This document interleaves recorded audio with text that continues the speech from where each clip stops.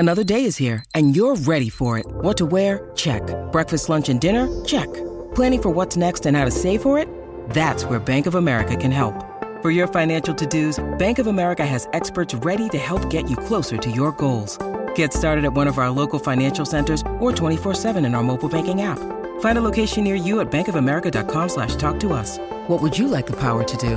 Mobile banking requires downloading the app and is only available for select devices. Message and data rates may apply. Bank of America N.A., member FDIC. Socky, mate, I know you've been away, but surely, you know, when this was all on the bubble, people were calling you going, Sock, what can we do to keep Lyon? Do we need to keep... Did you force him out? What's the story behind all this? I mean, I think we were pretty much going to sign him up, and then we saw him do a calf over in England and thought, hang on a minute.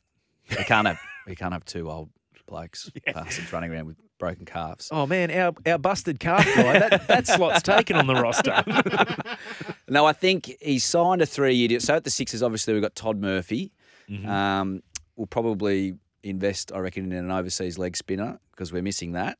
And myself and Gaz, looking at the schedule, he's not going to have, I don't reckon he'll have a lot of time to fit in T20 cricket if he's playing for the Australian side. So I think the 3-year deal is probably looking more towards the back end of that to play at the Renegades, and that frees up a spot. I think it's a sensible move for him. He'll go down there and be able to help out that young group and that young team with Finchy and the lot down there. They've got Mackenzie Harvey, who's a good cricketer. Tommy Rogers has done really good stuff for them, and John O'Well's a lot of experience there as well. So good move for him, and it frees up a spot in our list as well. So, good move. So applications, put them into send your it. videos. Yeah. So just transferring some cash from Gaz into Sock's account. That's the way it's worked.